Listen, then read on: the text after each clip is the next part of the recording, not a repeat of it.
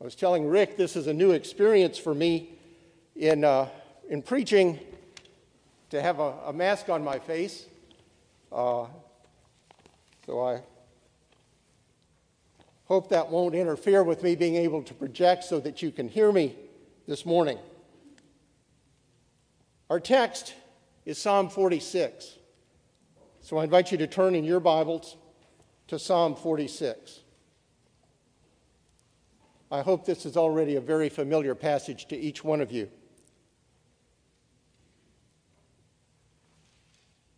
Hear now the word of God.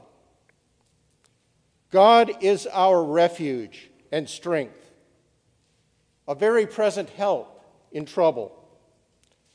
Therefore we will not fear, though the earth gives way, though the mountains be moved into the heart of the sea, though its waters roar and foam, though the mountains tremble at its swelling. There is a river whose streams make glad the city of God, the holy habitation of the Most High. God is in the midst of her. She shall not be moved. God will help her when the morning dawns. The nations rage, the kingdoms totter. He utters his voice, the earth melts. The Lord of hosts is with us. The God of Jacob is our fortress. Come, behold the works of the Lord, how he has brought desolations on the earth. He makes wars cease to the end of the earth. He breaks the bow and shatters the spear. He burns the chariots with fire. Be still and know that I am God. I will be exalted among the nations. I will be exalted in the earth. The Lord of hosts is with us. The God of Jacob is our fortress.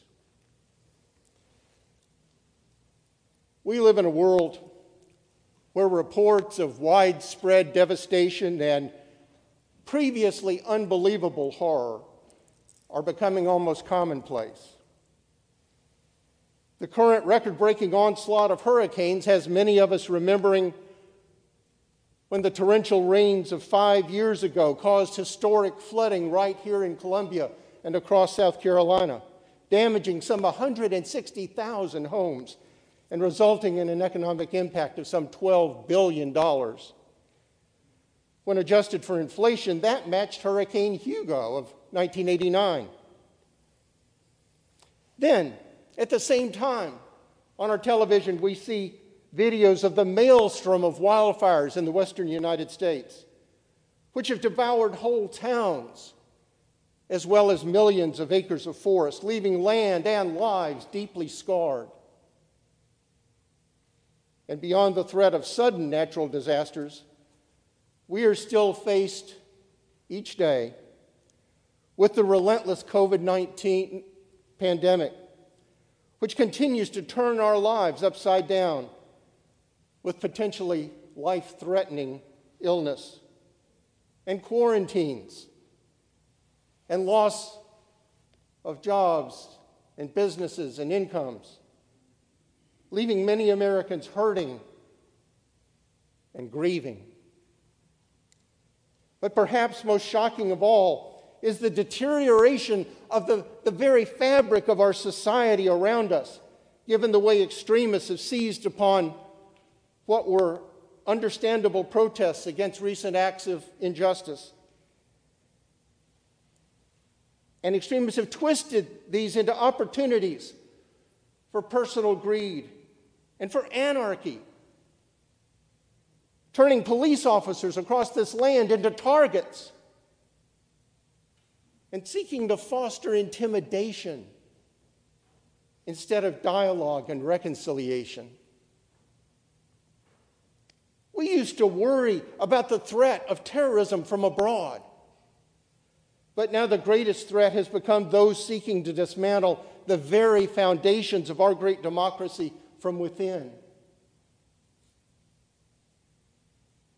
And of course, we are here only coming face to face with evil forces that so many others, particularly Christians, have faced for centuries in other parts of the world. We live in a world where life can suddenly become dire and overwhelming. How are we as Christians to view these events as they crash in upon us and those we love, and upon others, especially our fellow Christians around the world? Is life in this world simply out of control? Where is God in all of this? And why does He allow people, especially Christians, to suffer devastating pain and loss? To help us to begin to get a handle on such questions, I'm taking us this morning to Psalm 46. The same passage I spoke from 19 years ago on the Sunday following 9/11. Using the title, When the World Crashes Down Upon Us. So, first, in these opening 3 verses, we find we need to remember God's presence in the midst of the tumult. Here in Psalm 46, verses 2 and 3 paint a powerful picture of heart-wrenching chaos, when the very foundations of the world around us are crumbling and giving way under our feet. Clearly, the psalmist is envisioning a terrifying earthquake. He describes mountains, which in the rendering of the NIV version, mountains which quake with their surging. And the earth gives way. And cliffs that had once seemed impregnable fall into the heart of the sea. But as you meditate on these verses, you quickly realize the picture he paints encompasses every form of overwhelming crisis that we encounter in this life. Yet the psalmist, the inspired psalmist, is telling us that if we know the living God, we need not fear. He declares in verse 2, we need not give in to terror or hopelessness, for we have a refuge, a place of safety and deliverance. Actually, not simply a place, but a person. The same one whose strong hands formed those mighty mountains and those vast oceans. Those same hands who formed even us as well. You see, God's word declares that He is not absent when these crises of life occur, that He is neither unaware nor unmoved, but rather our great God is present and available to us day and night in a time of crisis. Do you see how the English Standard Version renders the end of verse 1, that He is a very present help in trouble? The Hebrew root behind that word for very present emphasizes that we can count on God's availability to those who trust in Him. Flip a few pages in your Bible to Psalm 62. I want to read verses 5 through 8 of Psalm 62. For God alone, O my soul, wait in silence, for my hope is from Him. He only is my rock and my salvation, my fortress. I shall not be shaken. On God rests my salvation and my glory. My mighty rock, my refuge is God. Now let me be clear this morning. It is not that God has promised to always remove the fearful circumstances engulfing us, but rather He has promised to give those who are trusting in Him security and strength through his loving presence, so as to empower us to live for him and to do what needs to be done in that moment, whether it is dealing with a personal crisis or a natural disaster or even acts of terrorism and persecution. Thus, in fact, God is our refuge and our strength, says the beginning of verse 1.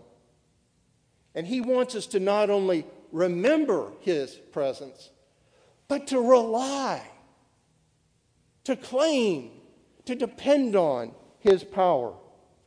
As the Apostle Paul reminded us, the familiar verses in Philippians chapter 4, if you would turn to Philippians 4, I'll read verses 12 and 13. Paul said, I know how to be brought low, and I know how to abound. In any and every circumstance, I have learned the secret of facing plenty and hunger, abundance and need. I can do all things through him who strengthens me. Now in our text, the psalmist changes images in verses 4 through 7. From God in the midst of the tumult to God in the city, to reinforce his point that God always dwells with his people. Let me read verses 4 and 5 again from Psalm 46. There is a river whose streams make glad the city of God, the holy habitation of the Most High. God is in the midst of her. She shall not be moved. God will help her when morning dawns. Here the picture is apparently intended to convey the image of a city under siege. Now, as you may know, the description, the city of God, is one of the great themes of the Bible, carrying through from God's choice of Jerusalem to be the capital of Israel and the site of the temple. By the way, I encourage you to read Psalm 48 about the beauty and significance of Jerusalem this afternoon, Psalm 48. But that imagery, that metaphor of the city of God carries through, culminating in the vision God gave John of the heavenly Jerusalem, recorded for us in Revelation 21 and 22. Both the tabernacle and the temple had symbolized that God was present in the midst of his people. That he doesn't simply keep his eye on us, but he has come to us and he dwells with us as part of his frequently reaffirmed covenant commitment. I will be your God, and you will be my people. And of course, this was ultimately fulfilled in the coming of his Son, Emmanuel, literally God with us. And then in Christ's gift to the people of God of his indwelling Holy Spirit. Now, the writer's reference in Psalm 46 to a river may at first surprise you if you know anything about Jerusalem. For Jerusalem is not located on a river. In fact, under King Hezekiah, the Israelites had to dig a tunnel 1,700 feet long to reach a spring on the other side of the Kidron Valley beyond the walls of Jerusalem. They did this to create a secure water supply which ended inside the wall in the famous Pool of Siloam. That precious water helped them to withstand a long siege by the Assyrians, which is described in 2 Chronicles 32. Now, in Bible times, fresh running water was known as living water. And that's why this imagery in verse 4 would have been so meaningful to Old Testament readers, for it symbolizes God's commitment to bless and provide for his people. But there's more to grasp here. Both the prophet Ezekiel and the apostle John in the book of Revelation conclude their vivid prophecies with images of a great, life-giving river flowing out from the temple, from the very throne of God, which obviously pictures the water of life, which Christ said he alone can give us. In that regard, let's turn to the Gospel of John, chapter 4, verse 10, where Jesus is speaking to the Samaritan woman. Verses 10 and 13. Jesus answered her, "If you knew the gift of God and who it is that is saying to you, 'Give me a drink,' you would have asked him, and he would have given you living water." Verse 13. "Everyone who drinks of this water," speaking of the well, "will be thirsty again. But whoever drinks of the water that I will give him will never be thirsty again. The water I will give him will become in him a spring of water swelling up to eternal life." Do you see that if we have placed our trust in Jesus Christ as our personal Lord and Savior, he is able to defeat those seeking to harm us? Just as God miraculously destroyed that invading Assyrian army that is described again in 2 Chronicles 32. Look specifically at verse 21. Or he is equally able, and this is more frequently the case, to sustain us in the midst of whatever is attacking us, whether it is physical disease or natural disaster or the loss of a loved one or the loss of our job or whatever other circumstance may be threatening to overwhelm us. So let me read one more time verses 4 through 7 of our text. "There is a river whose streams make glad the city of God, the holy habitation of the Most High. God is in the midst of her. She shall not be moved. God will help her when morning dawns. The nations rage, the kingdoms totter. He utters his voice, the earth melts. The Lord of hosts is with us. The God of Jacob is our fortress." You see, and this is my third and final point, God's victory is never in doubt. That is the message of these closing verses. Though he has promised us that ultimately there will be overflowing life and joy and eternal peace, now there is conflict and frequently hardship. For we live in a fallen world, a world infected by sin and rebellion against his authority, and therefore under God's judgment. So it should not surprise us that all around us is pain and death, which God told Adam and Eve would be the result of their sin, as well as ours.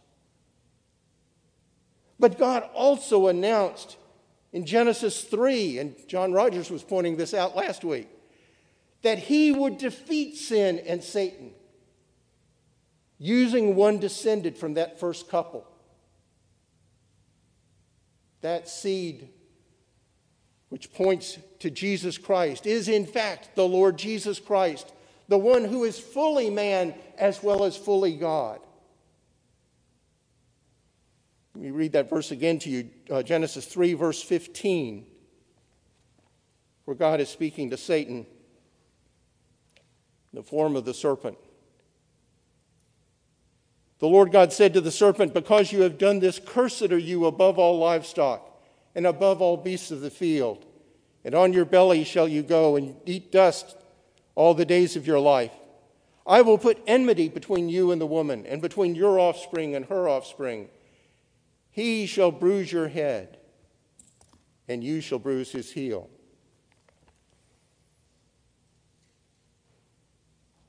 We need to always remember that God is working out his purposes in all of history and in our very own lives. And his ultimate purpose is not that we would always be pleased. His ultimate purpose is that he will always be glorified. So again from our text, I'll read verses 8 and 9.